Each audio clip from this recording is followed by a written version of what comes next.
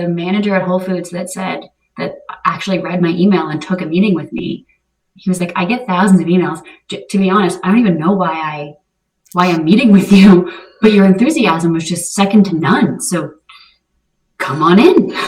Welcome to Personal Finance Cat, where I share my personal take on personal finance. Hi, how are you? Oh, I am good, thank you. How are you? Good. Thank you for coming on the show. I'm excited to talk to you about probably stuff that we never talked about when we were actually in person and hanging out. So, yeah. So can you just talk about what's the latest? Oh, the latest. So Cafe Unimatic, my coffee company, celebrated its 10-year anniversary last year, which was a wild milestone. Just it doesn't feel like it's been that long, but at the same time, it does kind of feel like it's been around forever, and it's just like an extension of me. So that was awesome.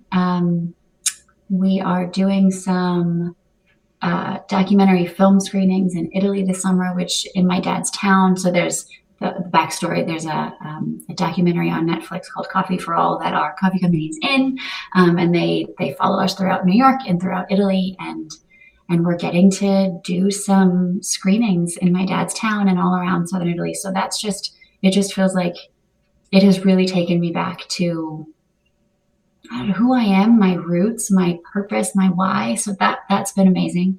And as for Brave, Brave Conversations, technically Brave Conversations Over Coffee is the name of the program.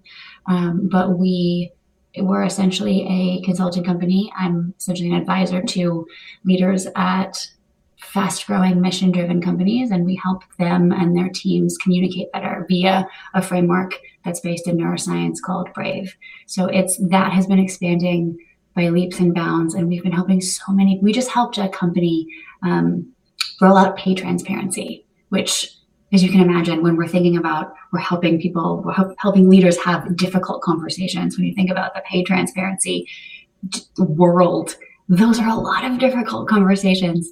And they said that they genuinely couldn't have done it without Brave. So it feels good to be making an impact on both sides, personally and professionally, in people's day-to-day lives. People take Brave home. So I'm sure you're going to ask me a bunch of questions, so I'm going to stop talking, but I'm sure there's a lot more to jump into from there. Yeah, that's great. So maybe let's start with Coffee Unimac, because I think that's how I knew you as an entrepreneur, right? So I think you probably kind of alluded to it a little bit, but can you just talk a bit more about your inspiration, which is your father and the coffee pot that you found? Totally. My dad and I started businesses since I was a kid. That was kind of our pastime. It was the way that we spent time together. I had business cards at 6 and my first product on shelves at 13. Like I said, we played soccer together now and then, but what we did together, how we bonded, was starting things and talking about how to scale, who we're talking to, how we're positioning things. And that was all of my childhood. And we started a bunch of things over the course of life. And whether I took them for granted or took him for granted or I was just emotionally immature and young, I don't know what it was, but none of them ever lit a fire in me. They always felt like, oh, that's more his idea. And it wasn't until I went to college, got an MBA, was working in finance and just really unfulfilled, and then lost him pretty suddenly, that I distinctly remember giving his eulogy and talking about the person he was and realizing, oh my gosh, it was a wake-up call of I'm not moving toward anything about who I want to be. And it really was just a really deep smack in the face and a wake-up call in terms of what do you want to do? And then I started really focusing on what is that? I need to start something on my own. That's what we did. That's what I've always wanted to do.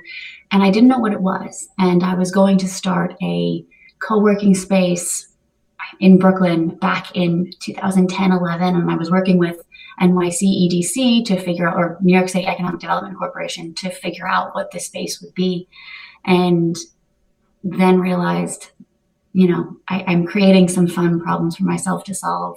But what I really needed to do was make sure my mom could sleep at night, make sure her mortgage was paid, because I became the husband and father in the family overnight, and really started thinking about, okay, what can I do? And as I was cleaning out my dad's old office in Brooklyn, in Bay Ridge, which was where we were going to have this co-working space, and I realized I just need to rent this out and make sure that she's okay.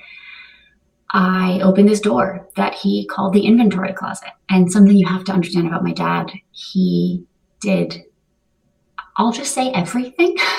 He came from Italy and started a bunch of different things. And there was a cookware company, an athletic club, a restaurant, a cosmetic company, and, you know, varying sizes, varying degrees of success or epic failure, right? And he had stationery for everything. So poor man killed so many trees.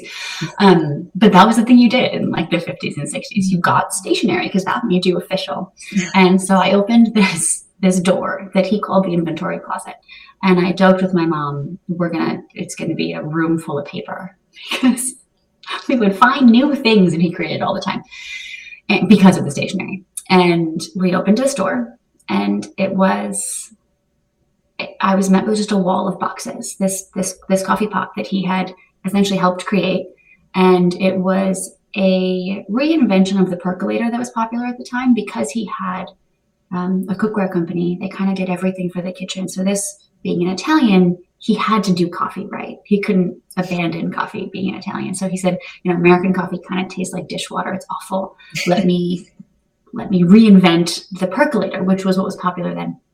And so he did, and he called it the Unimatic, and he took the way that his mom's stove in turn of the century Southern Italy worked, and the percolator, and he put them together, and he essentially reinvented a way to make coffee. And it made really amazing coffee. It was my 5th grade science project. I don't know, I won state or something. I had one that was cut in half. I could tell you how it worked. I remember when girlfriends in grade school would come to our house and like come over for a play date. We would eat dinner. We'd just want to have dessert. We just want our ice cream. And my dad would always tell the story of how the Unimatic worked. And I'd be like, come on, these are the cool girls. Stop making me look bad. Or like, he'd go on. I was like, we just want our ice cream. Stop talking. But long story short, I knew what it was. I knew how it worked. I knew how he talked about it, and how proud he was of the thing. Anyway, opened this door to this closet, was met with a wall of boxes of this coffee pot. And I said, okay, this is interesting. Great. Like wedding presents for a year. It was around the time when I think you guys got married pretty soon after that. Everyone in my life, so it seemed like they were all getting married. And I was like, great, this is fantastic. Really heartfelt wedding presents. Great. Throw them in the car. Let's go home. Well, we were moving boxes for hours. And anyone who knows anything about Brooklyn, the buildings they touch. So you can't really tell how far something goes back, really, at first glance. And so this closet was at the end of the building. Well, this door did not open up to just a closet. This door was the door to a warehouse. Like the building went back in a way that we never knew. And I essentially found about 5,000 of these original coffee pots that were made in Italy, designed in Brooklyn, made in Italy. Wow. And he shipped them here, and he was selling them all over. And he was one of those business owners that liked doing everything himself, whether it was because he didn't feel like he could trust anybody, or because he just really liked doing the dirty work and getting his hands dirty. He kind of put that on hold when he started something else and said, I'll be right back. You stay here, I'll be right back. And then I guess just never came back to them. And yeah, so in that moment, I mean, the honest story is I feel like I saw my life flash before my eyes. Like I saw my whole childhood flash before my eyes. And I saw that coffee pot in the middle of our table and all of the conversations that we had with that thing in the middle of the table. And it was almost like if you could hit rewind and play on that coffee pot, she was sitting there for all of our stories. She heard, I say she, I just call her she now. She heard them. It was the one thing that was just present for some of our most important and meaningful and formative conversations. And I saw that and thought, well, I don't know if I can make more. I don't know anything about the coffee business, but if I can give those moments to even just 5,000 other families, I'm in. I don't know if that's my forever business, but that is what I'm throwing all of myself into. And so started a business without a plan. I essentially had a story before I even knew what the model was and what was I going to do with this thing. How was I going to share it with the world? I ended up making a line of coffee that goes along with the coffee pot because technically you are supposed to roast coffee for the way that you brew it. And so we're used to grinding coffee for the way that you brew it. But because typically people that sell coffee, and people that sell coffee pots sell coffee pots, you don't usually do both together. And technically you're supposed to roast coffee for the chemical process that happens to it, depending on how you brew. And how you brew is a different chemical reaction depending on what it is. Is it pour over? Is it French press, AeroPress, drip, espresso? There are so many different ways to make coffee. So we decided, well, we're the only ones that can really do this. We want you to care about the kind of coffee you're putting in this coffee pot. So we roasted it specifically for it. And the rest is history at this point. Yeah. Now I love your coffee products, and I especially love the handwritten notes you would attach to it every time, and like the little nice what is it, coffee watermark on it too. That was very, yeah. And the coffee tastes great. And just to plug there, yeah, that's wonderful. I think I heard probably the short version of that story, but yeah, this really was wonderful. Can you share with us the challenges that you faced and how you kind of overcame them through this whole time? I mean, how long do you have? Yeah, of course. I mean, I think something that people don't talk about, we throw the word entrepreneur around a ton. And the thing that I think sometimes people won't tell you is that sometimes it's a really lonely process. It's a really lonely journey, or it can be. And I mean, you're constantly learning. I've always joked that it's a spiritual journey because you're met with yourself and all of your demons and all of the things that you're great at and terrible at. And you just have to trust your gut and keep going. And really, I would say really early, stay true to your values. I mean, challenges. I mean, it took us 2 years and 4 different designers to get packaging right. Oh, wow. Because I knew I wanted it to be really specific, and I just had a vision for it. And I would hire these really wonderful people, and it would just not be close to the point where I would say, please let me pay you for your time. Let's just stop, because it feels like we're getting further away, not closer. And, then you do the turn the mirror on yourself, and it's like, well, I'm the common thread in all of these relationships. Maybe it's me. And, finally we did find one, and I'm obsessed with our packaging now. I mean, everything from also, I mean, for me, I think it was also that this particular business was also part of my grief process. I mean, it became this business exists essentially because I lost my dad. And even in the very beginning, I would say, I'm finding new homes for these coffee pots. And yet there was a while where, to be honest, I didn't want to get rid of any of them. I wasn't actually taking the steps to find them new homes. I didn't want to part with them because in the back of my mind, they were the last pieces of my dad that I had left. And so for me, this was like a complete unfurling of what is happening, what is going on, what do you really want this to be? And really, how are you healing? Like, how are you putting yourself back together? And I think maybe one of the hardest things was I knew that coffee was the start. I didn't know if coffee was the thing I was going to do forever, if I was going to, reinvent them or I didn't know. But what I did find myself continuously called to was what my actual schooling and training is in, which is leadership and people. And I found myself using coffee as the conduit for conversation. And whether it was conversation with young women around confidence, whether it was conversation about let's talk about the depth of your soul and let's create the space where you can actually feel comfortable enough, usually over coffee, right? We have the real, raw, authentic conversations over coffee. And I found myself constantly torn between Cafe Unimatic, and at first it was called Legacy Out Loud. And it was an education company that was built around the neuroscience of confidence, and we're helping young women become entrepreneurs.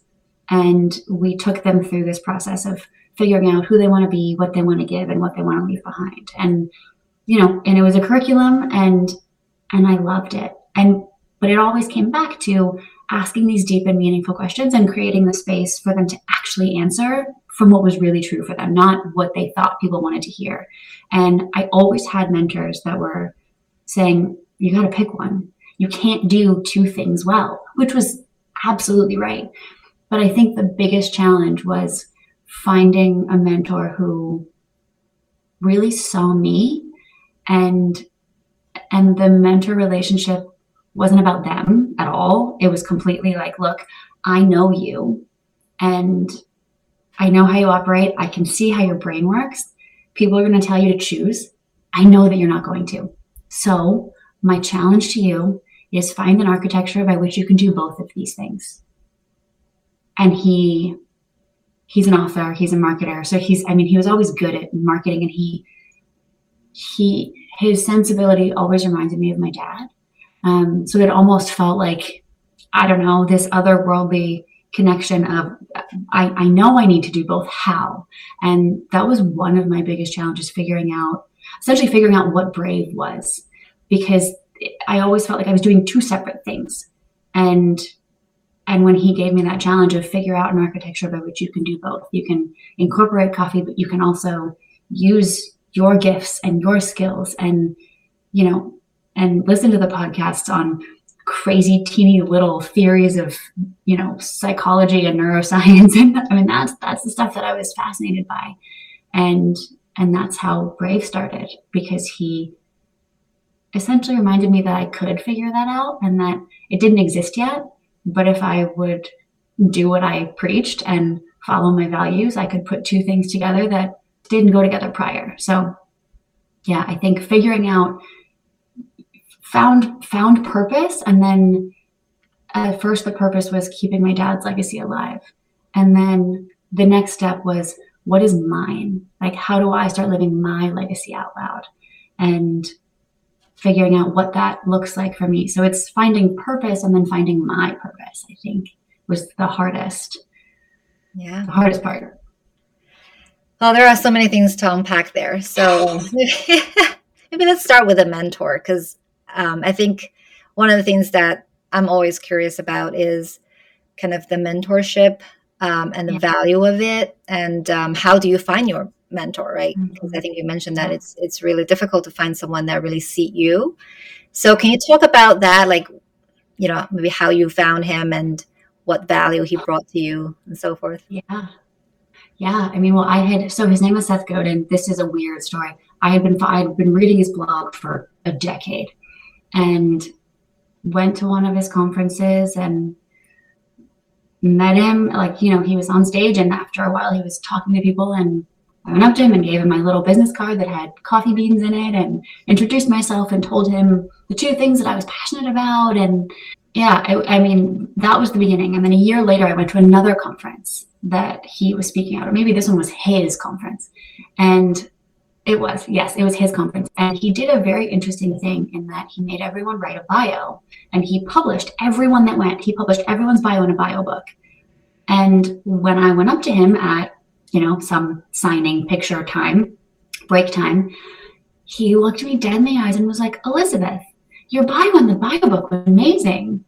Yeah, how's Cafe Unimatic doing? And I was like, you've got to be kidding me. And he's the kind of person that if he makes you write a bio and is going to publish a book, he's going to read them all, right? Mm-hmm. And then he was talking about branding, and he was up on stage, and right after this break time, and he was up on stage and he was like, I don't know if any of you like coffee. I don't even drink coffee, but Elizabeth over there, you got to find her, because the way she talks about coffee makes me want to drink it. That's branding. And I sat there and I was like, I'm speechless. And I was getting text messages from like friends that were there, and they were like, "Are you kidding? Did he just do that?" And like I said, this is a weird story, but I went up to him afterward and I was like, "Can I take you to tea?" And we started meeting a couple times a year. And to be honest, the thing that I think has always bugged me is that most of my mentors have been men. But I think that's also because of I had this really strong dad, and my story is that everyone weirdly knows because of what I do is that I lost him early, and that I'm passionate, and that I'm going to put my all into something, and that I'm here to create value for people.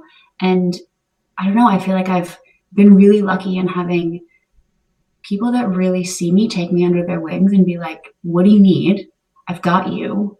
I mean, I have another mentor who he was my speaking coach for my very first TED Talk. And I mean, that was 10 years ago, 9 years ago. And we're still the closest. I mean, I've done brave conversations with his family. Like, he came to Florida to meet my boyfriend, to just to see my life, because he's like, I'm like your uncle now. Like, you just get me. I'm coming.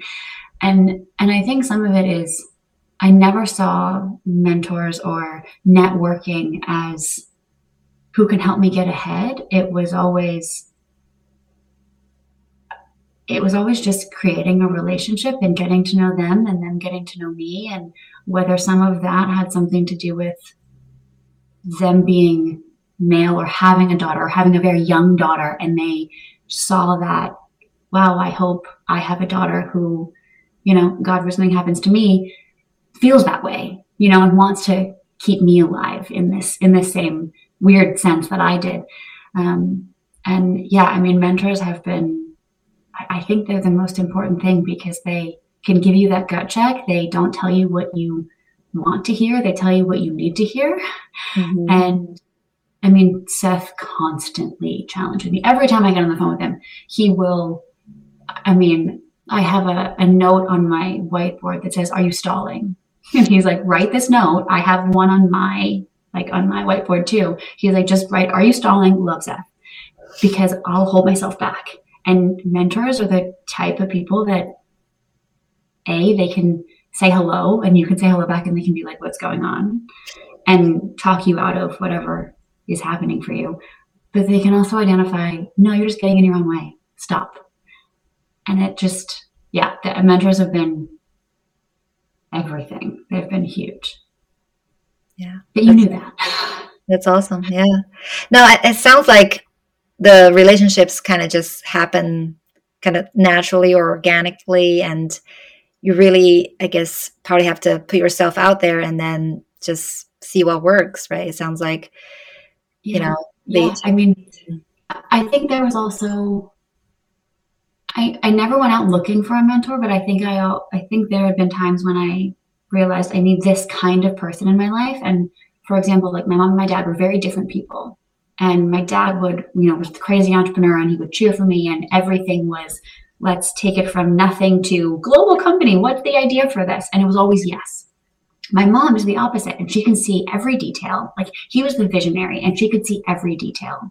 And she'd be like, "Oh, but you forgot about this. Oh, but come back to reality because of this." And so they were a great team. But when I only had one, I was like, wait, I'm overweight. I need someone to tip the scale back to neutral. And so a year and a half after losing my dad, my mom's house was hit by Hurricane Sandy, and we ended up living with neighbors for quite a while our house was getting redone because we couldn't live in it. And the wild thing is that Laura Von Folio, with our neighbor's name, she was this firecracker of a human. She was a nurse, but she was an entrepreneur, and she was everything I needed at the time. And I had literally said to myself, I need someone like my dad. I need someone to kick me in the butt. I need someone to light that fire and tell me that I can and see the possibility, not the potential problems. Mm-hmm. And she was everything. And I didn't go finding her. I would never have, I wouldn't have found her. She was a nurse. She had nothing to do with what I did. So I believe that when you're open enough and you can see, how do I say this? Take no one for granted, because people can teach you things and you think they have nothing to do with you. And people in the craziest of places will perhaps become a mentor or teach you something or remind you of something that you really needed to know or take you in a direction that you never would have gone before. So it's, some of it is just being cracked open enough that, yeah, that you're open to, I don't want to say being led, but that you're open to ideas and your journey taking a hard left if it maybe needs to. Yeah. Yeah, no, very well said. It kind of, in a way, reminds me because recently I've been just listening to a lot of audiobooks with the libraries Mhm. app. And sometimes a lot of books are not available, so I can just have whatever available. And so I would listen to these books that I normally wouldn't probably picked, but then I find myself learning so much that's very helpful, but I wouldn't otherwise probably learned. I kind of want to maybe touch something you mentioned during these mentorship relationships. The first person, I think Seth is his name, he's very good in marketing. And then you mentioned your second coach who coached you through your first TED talk. And I feel like marketing is really, really important for any entrepreneur. So can you talk about how you mastered skills related to marketing? I'm not sure I'm a master of anything related. Um, I think for both Brave Conversations, I mean, they're two totally different things. It's a coffee company that is direct to consumer, and it has a story that reminds you, like, for the Unimatic, you want to keep, my goal was to keep families together around the table and give them this piece of history that inspired them to just have one more conversation, tell one more story, stay there together for just 10 more minutes. Um, and and then Brave was, okay, now that you're around the table, how do we have better conversations? The world is so polarized right now where we find ourselves often on two very different sides. And for example, our very first Brave conversation was 9/11 survivors, first responders, the Muslim community, and students. And so Brave was essentially created to bring together viewpoints that are very, very different and find the underlying humanness in it. And essentially Brave is a framework to help you learn to listen better.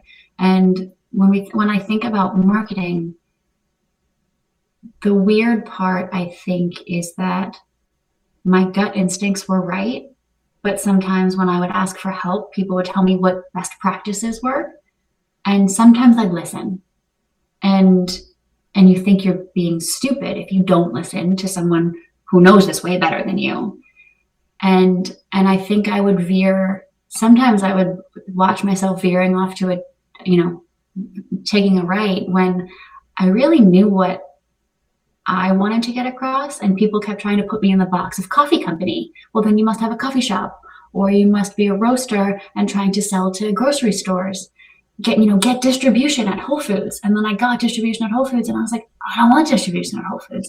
I want to know the humans and the families that are drinking our coffee. I want to know their names. Clearly, I still write notes to every single person that adopts a Unimatic. So I think some of it for me, for marketing, was anything I've started was so, I'll say emotional, but so tied to my values and the values that I want to put into the world and really inspire in the world. For me, it's just really staying true to who do you want to be, what do you want to give, and what do you want to leave behind. And I mean, those were our three questions from Legacy Out Loud that has now turned into Brave Conversations. But there was always something about, I mean, for example, the marketing for our coffee packaging. It's a woman's face. They were all inspired by they all have different archetypes of different kinds of confident women, different archetypes of one's the creative, one's the explorer, one's the pioneer, one's the visionary, the optimist. And from the tasting notes, we derived a persona. And then, every detail has a reason. And every time you turn the bag over when you're making your coffee in the morning, you can read who she is, right? And I needed that when I was going through grief. I needed to be reminded of who I was and who I wanted to be and keep taking steps forward toward it. So I figured, why not?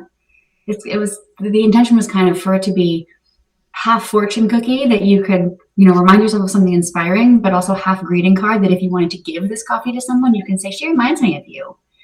And it becomes this much more meaningful exchange. And yeah, I mean, I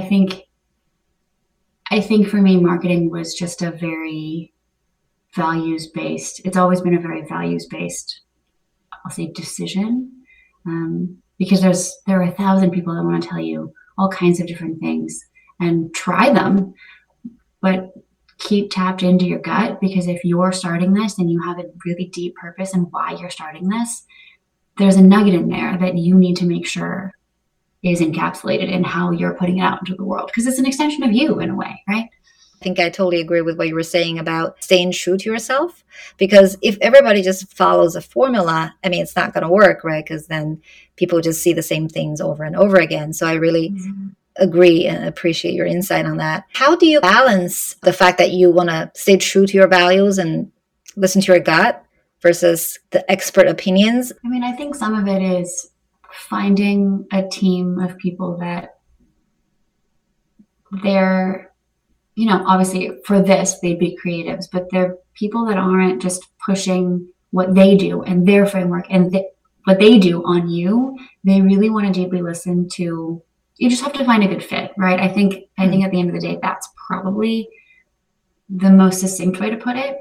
Some people just want to do the thing they do really well, and they want to show you how great they are, but they actually didn't hear anything you said. And granted, I also realize I'm biased. I'm trained in listening well, so I can tell when people are kind of just in their sales pitch and they didn't hear a thing I said, and I just next. So I think that's also part of it. I mean, if you think about what's happening right now, I mean, AI is positioned to take over a lot of this stuff. Mm-hmm. But when I talk to, friends in the field, I think some of it is also true that when you have a gut instinct, when you're putting emotion into something, that's something that AI can't take. There are certain human elements to things that I think, sure, maybe some of the easy stuff can be automated. But if you're just looking for any design to get anything out in the world, yeah, they're probably all going to look the same at some point, right? But if you're really infusing yourself or your values or your passion or some emotion into whatever thing you create, I think that's what's going to continue to set things apart, even if machines are making everything, right? Yeah. Yeah. And in terms of, I guess, how do you balance expert opinions with your gut? Other than finding the right fit, I think it's also knowing when for example, I wanted to keep the Unimatic logo way beyond its useful life. It was the one my dad used, but it wasn't working on anything. And I said, no, I want to keep it until I had someone that I trusted enough that said, you need to decide what you want to keep and what you want to let go of. And if you're going to up level this or make it your own in a way, some stuff you can keep, some you can't. If you want to make it your own, you don't have to. No one's forcing you to. And it was just, it was a moment of reflection in, okay, what are the things, like I do need to take their advice in my own way. So I just needed to kind of take a step back and figure out the pieces that made sense for me and how do I take their advice, but not just blindly follow, right? No, that makes total sense. Over time, how did you stay motivated and focused? Because I'm sure there were a lot of tough times and obstacles and challenges. How did you just say, this is what I'm going to do and I'm going to keep doing it despite of all these challenges? This might be a weird answer. I never questioned it. The harder life became, the more excited I was to do this because I was so passionate about it. And when I say this, I mean both. I mean, Cafe Pneumatic got me through the beginning.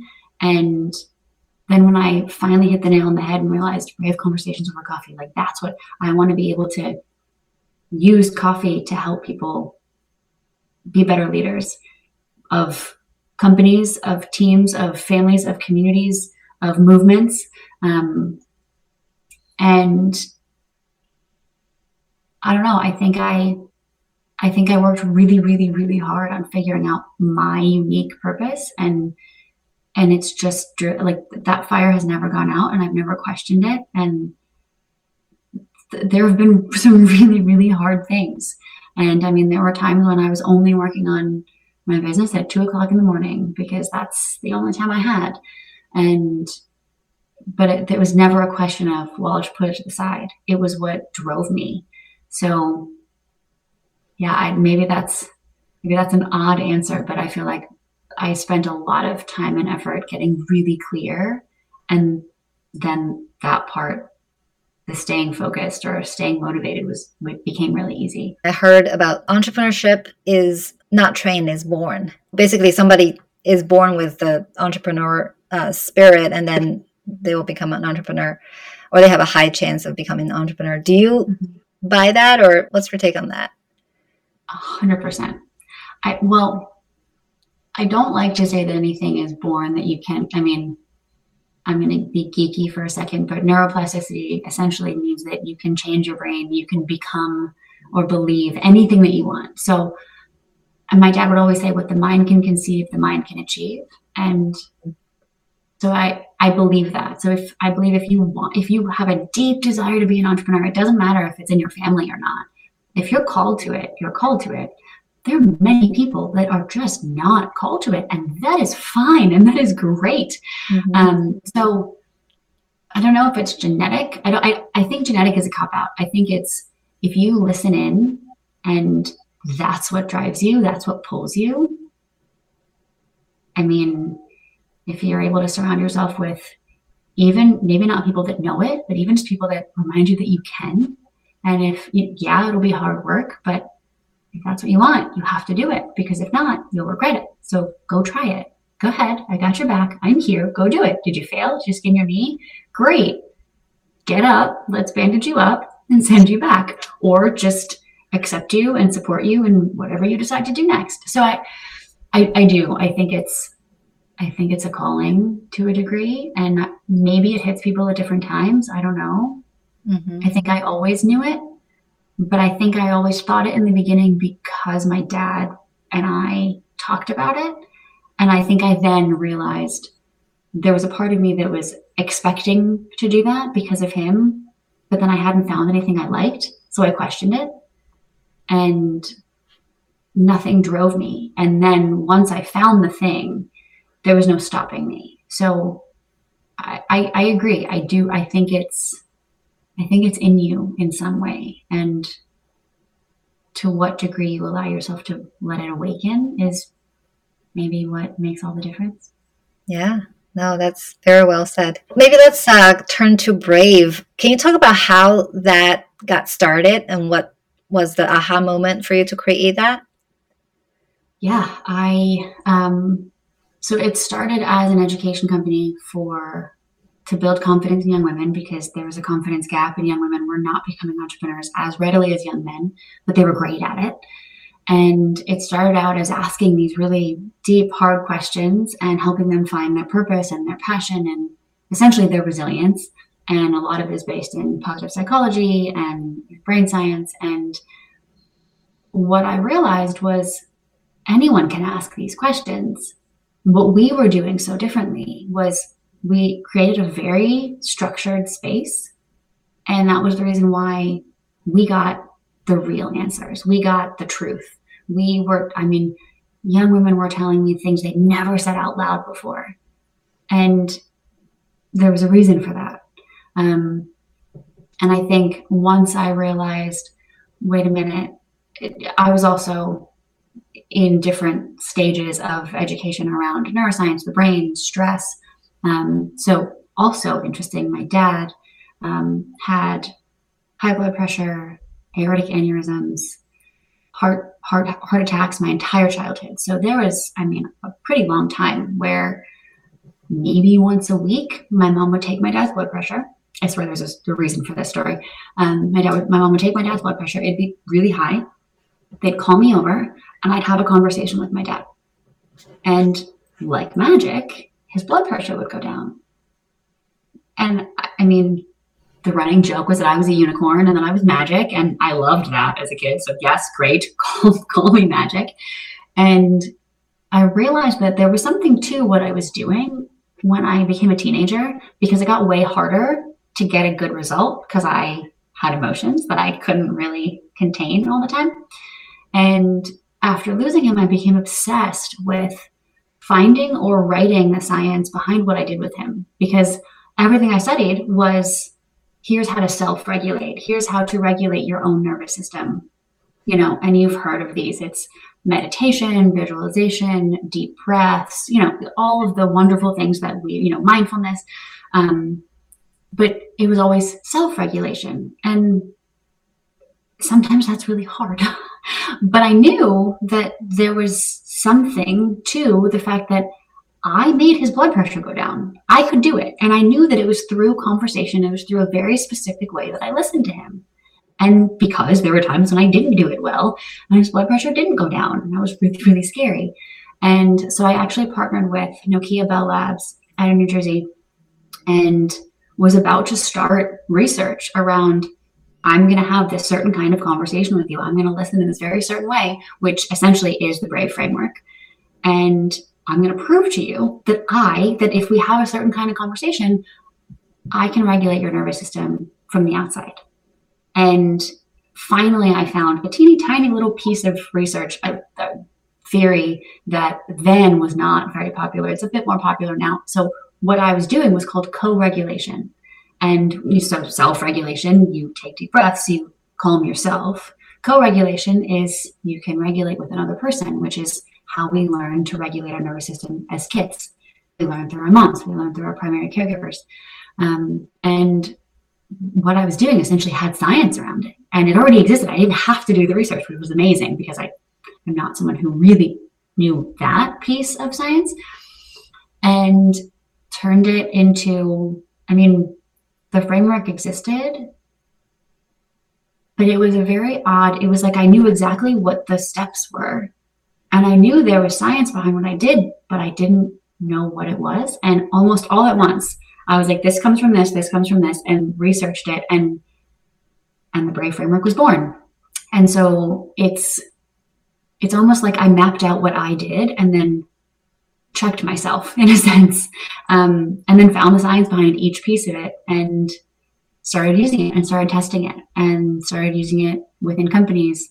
I work with Simon Sinek now in his leadership development organization. And so we train leaders all the time to use BRAVE with their teams, for their teams. How do you have those hard conversations about anything? They're the conversations that we tend to shy away from. And when we avoid conversations, we don't even have access to the parts of our brains that we need to do our best work. And so from a technical perspective, when you're under stress, the parts of your brain that are in charge of problem solving, connection, and creativity go offline. So if you're a leader and your team is really stressed out, what do? Tell them to go take some deep breaths? That's not going to work.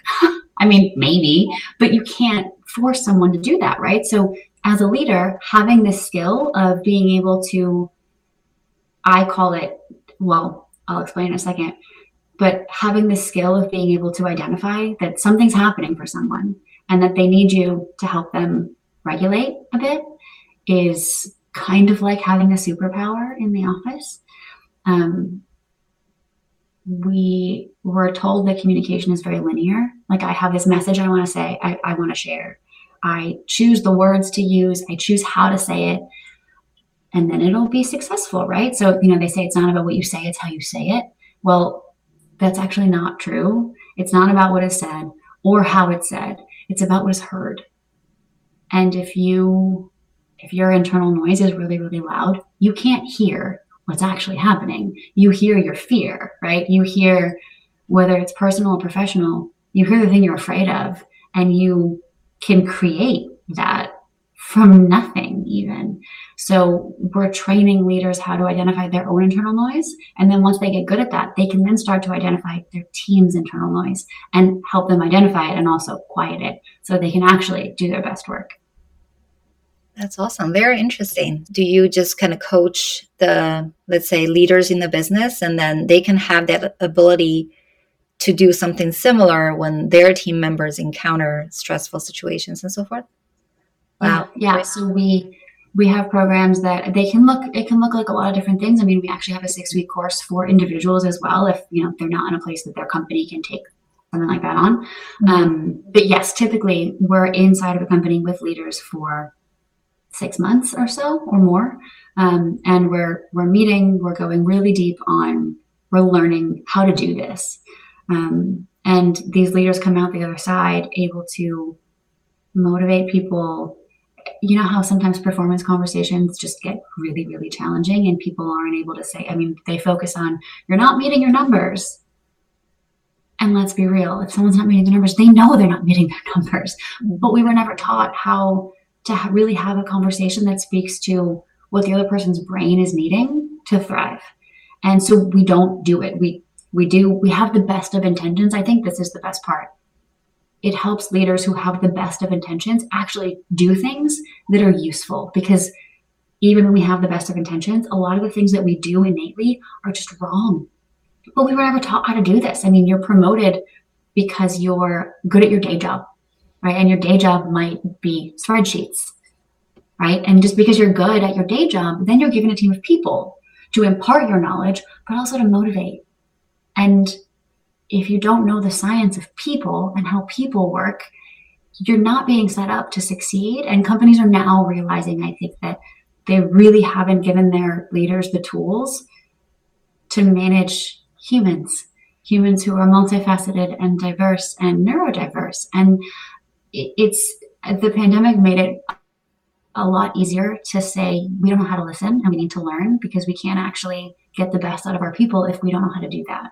And I think we thought we could fake it for a while, but unluckily, the pandemic brought it to the surface so that we now really realize, oh, humans are challenging and we need to get better at it. Yeah, absolutely. Yeah, the part about motivating people is difficult is really true. It sounds like a wonderful course and program that you're offering. Where can we find out about that information? Is it on your website or yeah? Yeah, yes. I mean, if you go to braveconversations.com, Okay. we're going to redo our website. So excuse the position that it's in now. It's fine. But we're going through an entire rebranding at the moment. So it will look beautiful in probably a couple months. But right now it's there. It's braveconversations.com, and reach out. Everything is something that I constantly say is it's not about you. Listening is not about you. And we so often listen to things to create our response and our defense.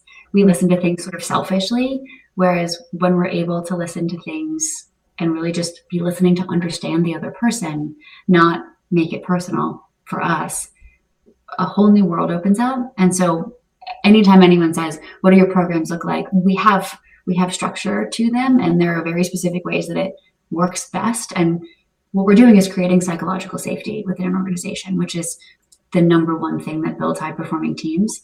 And there are a lot of nuances to how to do it, but it's always based around the specific team, what they need, what they're seeing, what they're not seeing. So everything's very customized. The point in all of that is our programs, the way we run things is not about us. It's about the companies and the teams and the leaders that are going to take part. So there's no, here's what it always looks like. It always looks a little bit different, but yeah. No, I hear you. So what's kind of the future for Brave? Sounds like you might have done maybe individual coaching, maybe you did broader speeches, and now you're doing this course. What's the future for Brave?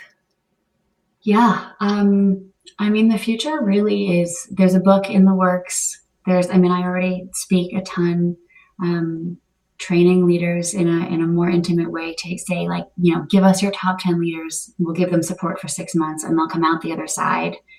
And if these are the people that can really influence your business, you'll be really set up in a good spot. So it's finding the right clients who are ready for this. It's we also do a 6-week course that's live that anyone can take. I mean, you don't have to be within a company to take it. We're also launching Of course, it's not live, that the feedback and the questions are live, but you can take it at your own pace. So it's asynchronous, and it'll just be an online course that you can engage with, however, and in whatever time frames you can. So it can be snackable. It can be whatever you need it to be. So we're working on getting Brave out there in as many ways as possible, because it's something that we hear, we were on the brink of divorce and now we're not, because we practice Brave. Our company was at the brink of losing it all because our people kept leaving. We kept losing our highest performers, and now we're not. Now we're in a better spot. So we keep hearing how many people need it. We're also working with the NYPD as well. We're working with their Explorers program, and it's evolving over time, but we are really trying to just teach people how to hear each other and hear when someone's needing something, and be able to respond in a way that is more skillful in terms of neurologically than we're ever really trained to do. So we're just trying to cast our net and impact as many humans as possible. Yeah, that sounds great. That sounds wonderful. I'll definitely check it out. Throughout both of your businesses, I just hear a lot of these amazing things that you did. Like you went on TED Talk and you partner with, did you say Nokia Bell Labs for Brave? Yes. And then you're now part of Simon Sinek's leadership program. How are you able to build all these relationships to be able to kind of have these partnerships going? That's a great question. I mean, some of it is because my training and what I'm obsessed with learning about is how to build better relationships and how to listen. And I mean, I think if you take the values and action test, one of my top 5 values, I think number 2 was originality. And I've always really taken pride in creating things and putting things together that are new or different. And sometimes that means I'm way too early. I mean, I created something for women in 2013. Me Too didn't happen until 2017. Everyone told me, no one cares about this. No one cares. I wanted to build an Amazon for women-made products. And I got told by one of the biggest VCs in New York that nobody would care. And I listened. That was dumb. I mean, I was talking about listening in 2017, 18, and nobody wanted to hear it until the pandemic and George Floyd's murder, right? Nobody wanted to hear about listening then. It was a snooze. So I think it's just, I don't know, I think having the guts to approach people and tell them what I'm interested in, and I don't know, whether it's offering ways to partner. I don't even remember, to be honest. It's just genuinely wanting to know them and probably asking really hard questions.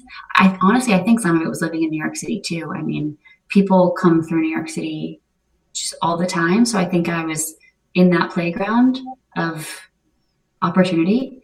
And a friend of mine says that New York is a participatory sport, and you only get out of it what you put into it. So if you live there and never leave your house, I don't know, I can't help you. But there's something about going to things, meeting people, meeting someone who introduces you to someone else.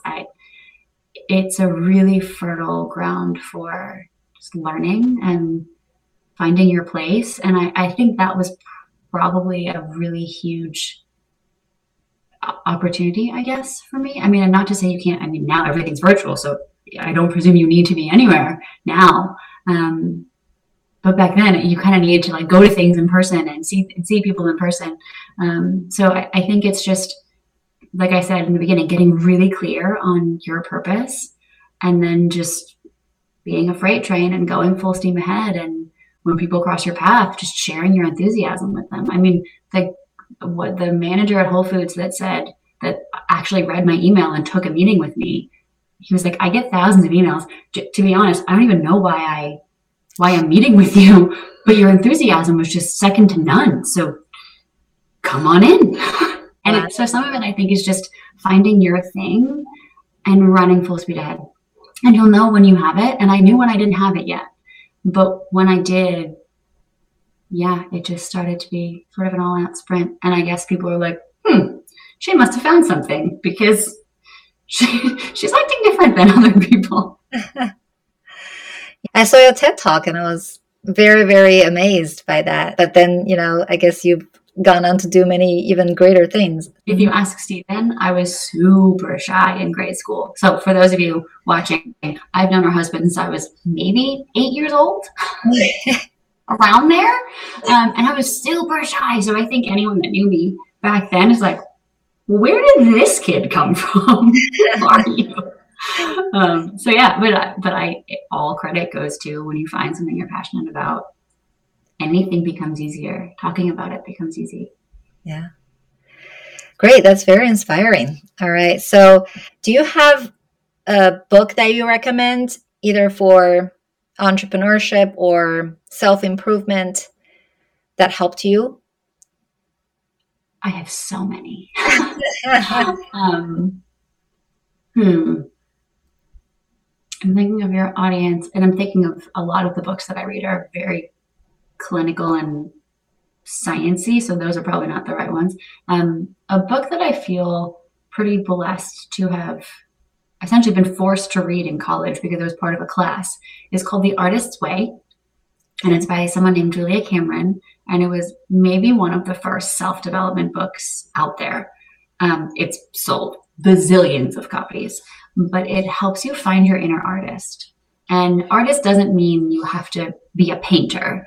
Artist means who you want to be and the thing you want to put into the world. And it helped. I mean, it's essentially like a 12-week program that we did in a class when I was 18 years old. And there's one quote that always stayed with me, and it went into everything from like Carl Jung and psychology to figuring out who you are and what you want to put into the world and how to start taking steps to do it. But a quote that stayed with me was leap and the net will appear. Mm. And I mean, it was on a post-it on my computer for as long as I can remember. And I think that started me on the process of, all right, I just need to jump and the net will appear. I just have to trust that if this is what's meant to be, then I'll be supported in it. And if not, I'll take a hard left and I'll figure it out. Like I know that I'll figure it out. So that's one. Anything by Brene Brown is great just because it gets you in touch with vulnerability to a sense. I have to say start with why, because your purpose is finding that is second to none, because once you find that, you can do almost and get through almost anything. I'd also say anything by Joe Dispenza, just because it's another reminder of how powerful you and your mind is, because there's something about us that most often our biggest challenge is not external, although we'll point to all the external things. Our biggest challenge is ourselves. It's our own mind. It's our own self-doubt, our own whatever. But I think he does a really good job in many books. I forget the name of the one that I'm thinking of. Breaking the Habit of Being Yourself. He does a really good job of reminding you that it's an inside job. Success is an inside job. So start there. Yeah, I think those would be, I could go on. I have so many. No, those are great. Those are great. I asked for one and I got so many more. So thank you. Great. So the last question for you is, where can people find more about you? Besides, I think you mentioned braveconversation.com. Braveconversations.com, cafeunimatic.com. So cafe, CAFFE, and then unimatic is UNIMATIC. So .com. That's my Instagram. That's all of my social. That's probably the easiest way. Cafe Unimatic's Instagram is me. It's not just the company. It's my journey in the company. So that's probably the easiest way. Okay, great. Well, thank you so much, Liz, for coming on the show. It's really, really inspiring, and I'm so happy that you joined. Thank you for having me. It's been an honor.